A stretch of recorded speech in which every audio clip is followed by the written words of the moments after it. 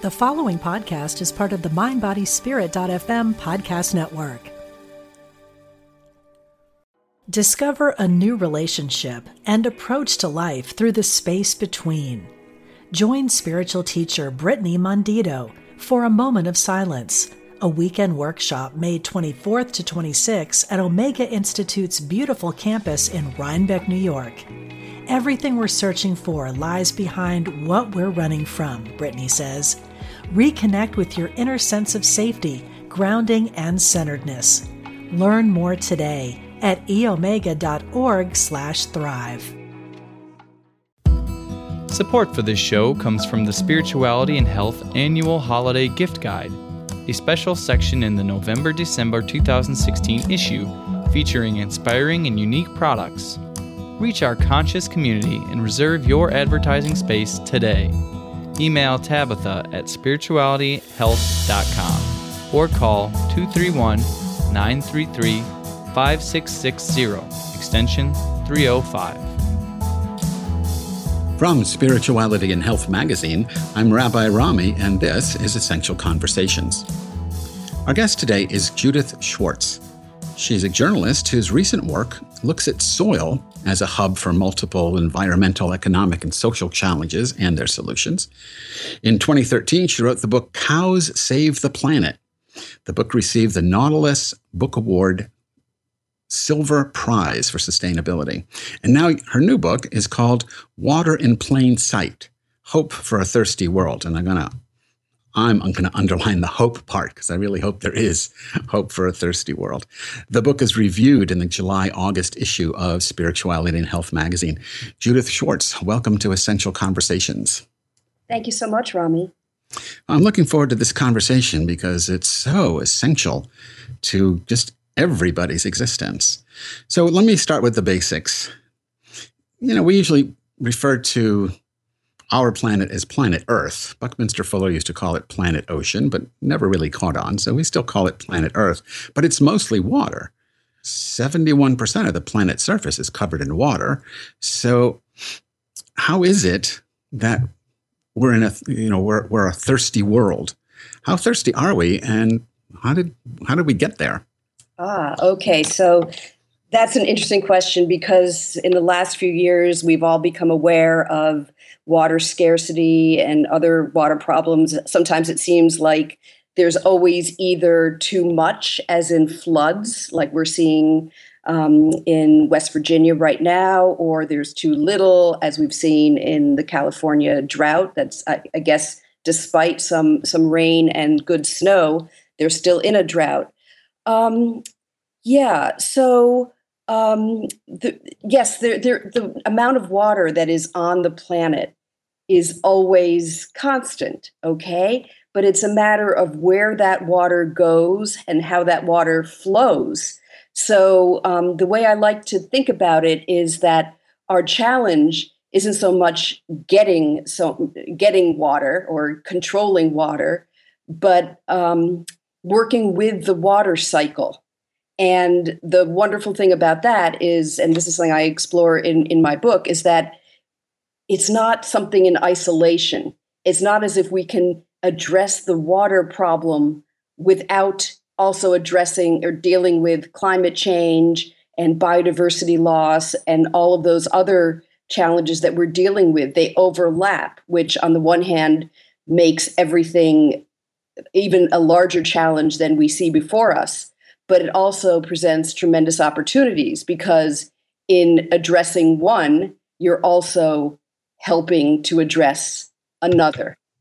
So when I look at, the daily news and, whatever else I might be looking at, either online or on television or in the newspaper, I don't get the sense that we're working on any of these things. It still seems to me we're in tremendous denial.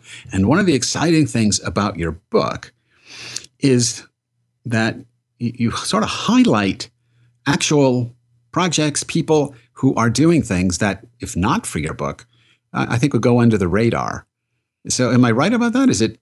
Absolutely. Absolutely. And one thing that the more I do this work, the more strongly I feel that the problem, that it's the way that we talk about our problems that interfere with our being able to do anything about them. So I'd love to get to those some examples, but what I'd like to say just out front is, first of all, to agree with you and say, no, we're not dealing with climate change and the water crisis on a global sense, or any of these huge problems.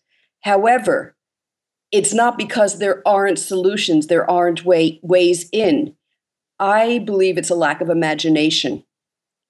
Because once we start to open up the way that we understand these challenges, we find that there are ways that we can address them. I mean, I can just kind of leap in right now with climate change, if that would be useful to you. Yeah, actually, if you hold off just for 1 second, I want to use the term that you use, which I liked very much, water innovators. So we're talking about these people, I guess, who have, I don't know, their imagination is far more open than ours. But before you go in and give us some examples, well, I like the idea that it's a problem of imagination, because then by freeing the human imagination, we can solve these problems. To what extent do you think it's not just that we haven't imagined solutions, but that we have a socioeconomic system that controls things in such a way to promote the lack of solutions in order to empower those who benefit from the lack of solutions?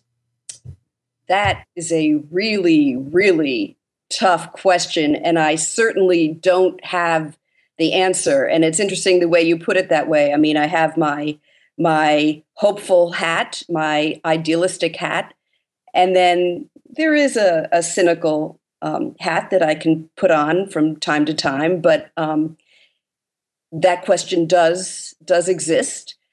But I'm not sure. I don't think that that's the primary matter.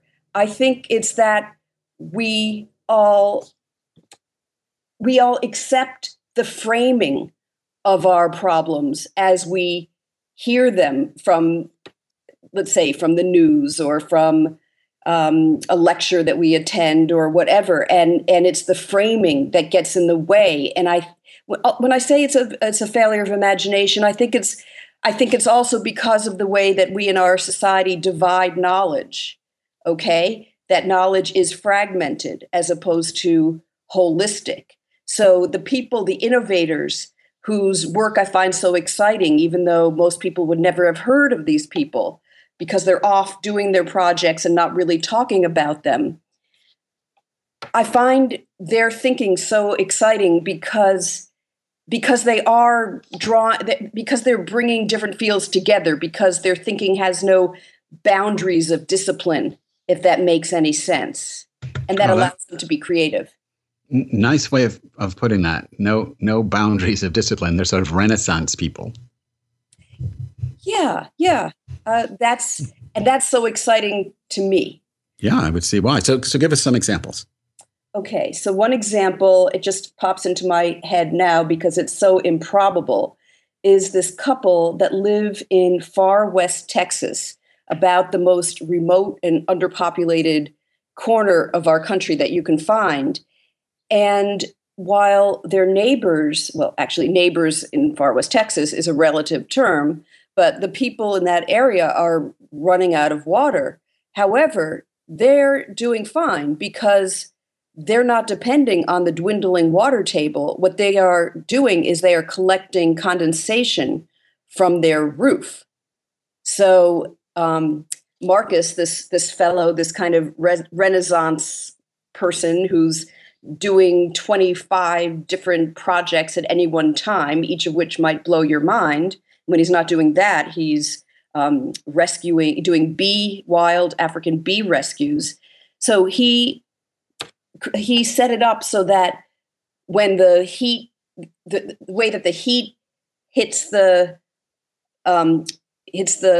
roof, the metal roof, and as the moist air of the evening comes in, he captures that moisture. And that is what they use for drinking water and showers and cooking, etc. So that's fascinating. It's utilizing a source of water that without this technology wasn't a source of water before. It would just evaporate. Exactly. I see where the word imagination comes in. Exactly. And then there are people who I talk to in this book who use holistic planned grazing. Okay, that might be a new term for people, and people may have heard of the fellow Alan Savory, a wildlife biologist who splits his time between. He's from Zimbabwe, but he splits his time between the U.S. and Zimbabwe. And so what he developed was this means of managing animals so as to restore large landscapes. And I did have the chance to go to Zimbabwe and see what he's done. And it is extraordinary because you have desiccated land where nothing will grow. And then a half mile away, it's Zimbabwe, a kilometer away, you have this lush landscape because they managed the cattle in a way that mimicked the behavior of the large herds that kept the landscape functioning, that maintained the landscape. And that's something that we forget, that I guess what we forget is that that water is part of a system. It's part of a biological system where you have an ecosystem where you have plants and animals and microorganisms, and everything plays its part. So there are ways to restore landscapes so that it is functioning again. And I saw that many times. Discover a new relationship and approach to life through the space between. Join spiritual teacher Brittany Mondito for a moment of silence, a weekend workshop May 24th to 26th at Omega Institute's beautiful campus in Rhinebeck, New York. Everything we're searching for lies behind what we're running from, Brittany says. Reconnect with your inner sense of safety, grounding, and centeredness. Learn more today at eomega.org/thrive. It's really, really interesting. Let me tell you a quick story that I experienced in India the end of last year. I was invited along with many other people to go to India and explore the restoration of the Ganges. And this is one of, if not the most holy river in all of India. And it's disgusting. I mean, it's just totally poisoned. And part of it is there's insufficient sanitation. Part of it is there's these terrible textile mills and factories that are just pouring garbage into it. And that stuff we know about. But then the thing that interested me is that, because I'm on the religion end of things, and I was talking to a lot of religious people, when I asked them how it is they allow Mother Ganges to become so ill, so poisoned by their factories, their answer was, oh no, she's spiritual. She cannot be poisoned. That I'm just not seeing deeply, and she's fine. And it was almost as if somehow religion had been blinded, or religion was used to blind the people to the actual condition of this major resource of the country. Have you run into places where religion has been helpful or those in where religion has been hurtful?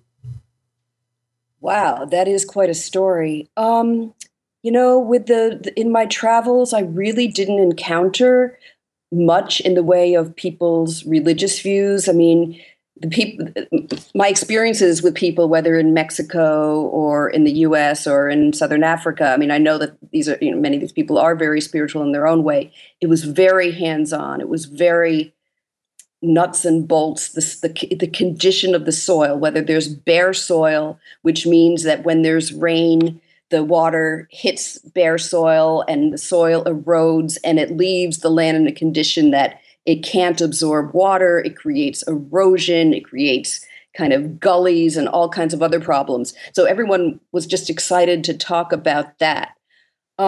However, if you do peel back a layer, and this is something I haven't done much, but I'm beginning to do with some of my colleagues, people who share the same passion for regenerative land practices, there is a spiritual aspect to it. So, that's not quite what you asked, but I can share that just a little bit because I think it's interesting.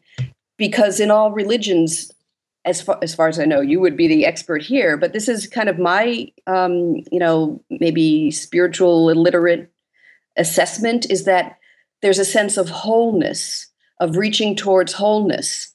And then there's also forces of fragmentation. And kind of the more that I learn, the more it is about the wholeness of nature versus when we try to fragment nature, we and look at things in little different snippets as opposed to understanding the whole system. That's where we get into trouble with our ecology.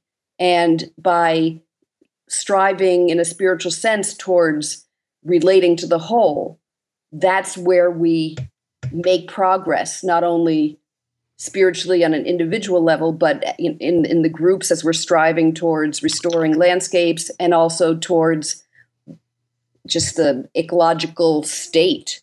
Yeah. Well, and that's spirituality at its best, this notion of wholeness. And when you really experience the wholeness, caring for the planet is just another aspect of caring for ourselves. So I'm glad you're seeing that. I want to shift gears a little bit.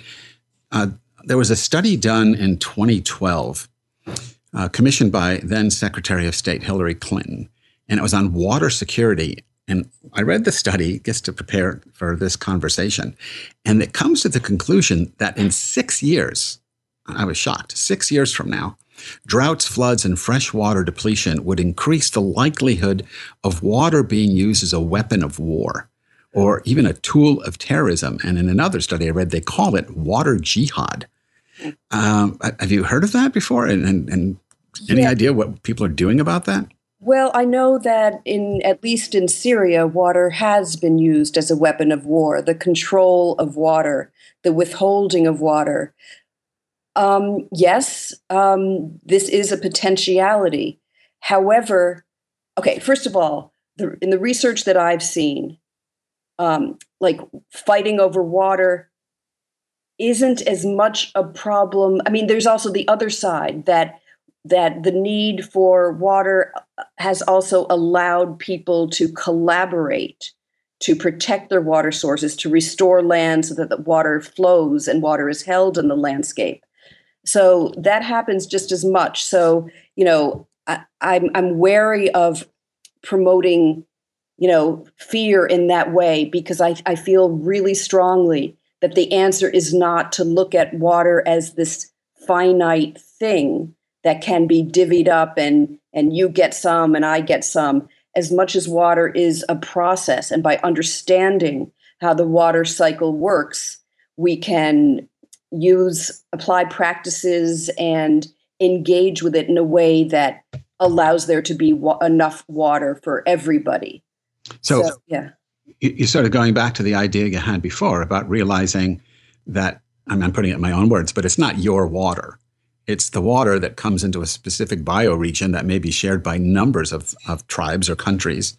I read somewhere that Pakistan and India are struggling over water, that China is building dams and India is afraid they're trying to strangle them, by blocking their water source. And when you think about the fact that Pakistan, India, and China are all nuclear powers, you go, we are in big trouble. But let's look at it from the opposite perspective, which is what I think you've just started to promote. Mm-hmm. If you could get the Chinese, Indians, and Pakistanis, just in this one example, to realize that this is a shared resource, that the little lines that separate these countries from one another are arbitrary for the most part and shouldn't prevent us from really stepping out of that very narrow worldview into the more holistic worldview that you're promoting based on natural facts on the ground rather than political emotions in people's heads. And you're optimistic that's happening. Oh, yeah, absolutely. You mentioned China. There's this huge, huge restoration project of the Los Plateau. It's an area about the size of Belgium. And by restoring the soil and terracing in a way that water flows and is held, and planting trees so that water is held in the landscape rather than rushing off. So that's a great place to stop because it's very hopeful. And, the The book, Water in Plain Sight, Hope for a Thirsty World, is a hopeful book. And so we'll have to stop the conversation right there. My guest today was Judith Schwartz. She's the author of Water in Plain Sight, Hope for a Thirsty World, and a review of the book appears in the July-August issue of Spirituality and Health magazine. You can learn more about Judith's work on her website, judithschwartz.com. Judith, thank you so much for being with us on Essential Conversations. Oh, absolutely. Thank you. No, our pleasure. Support for this show comes from Spirituality and Health's annual holiday gift guide, a special section in the November-December 2016 issue, and on the website, featuring inspiring and unique products. Reach our conscious community and reserve your advertising space today. You can email Tabitha at spiritualityhealth.com, or you can call her at 231-933-5660, extension 305. Essential Conversations with Rabbi Rami is a project of Spirituality and Health magazine. Visit spiritualityhealth.com and subscribe to the magazine in either print or digital formats, and download the iTunes app for this podcast. Essential Conversations is produced by Ezra Baker, and our program coordinator is Alma Tassi. I'm Rabbi Rami. Thanks for listening. Since 1977, Omega Institute in New York's beautiful Hudson Valley has hosted some of the best spiritual teachers and social visionaries sharing their messages of hope, healing, and transformation. On the Dropping In podcast, hosted by Emmy Award-winning producer Callie Alpert, you will enjoy in-depth interviews and conversations with people like Pema Chodron, Jack Kornfield, John Kabat-Zinn, and many others on the MindBodySpirit.fm podcast network. Also, check out the video series on Spotify.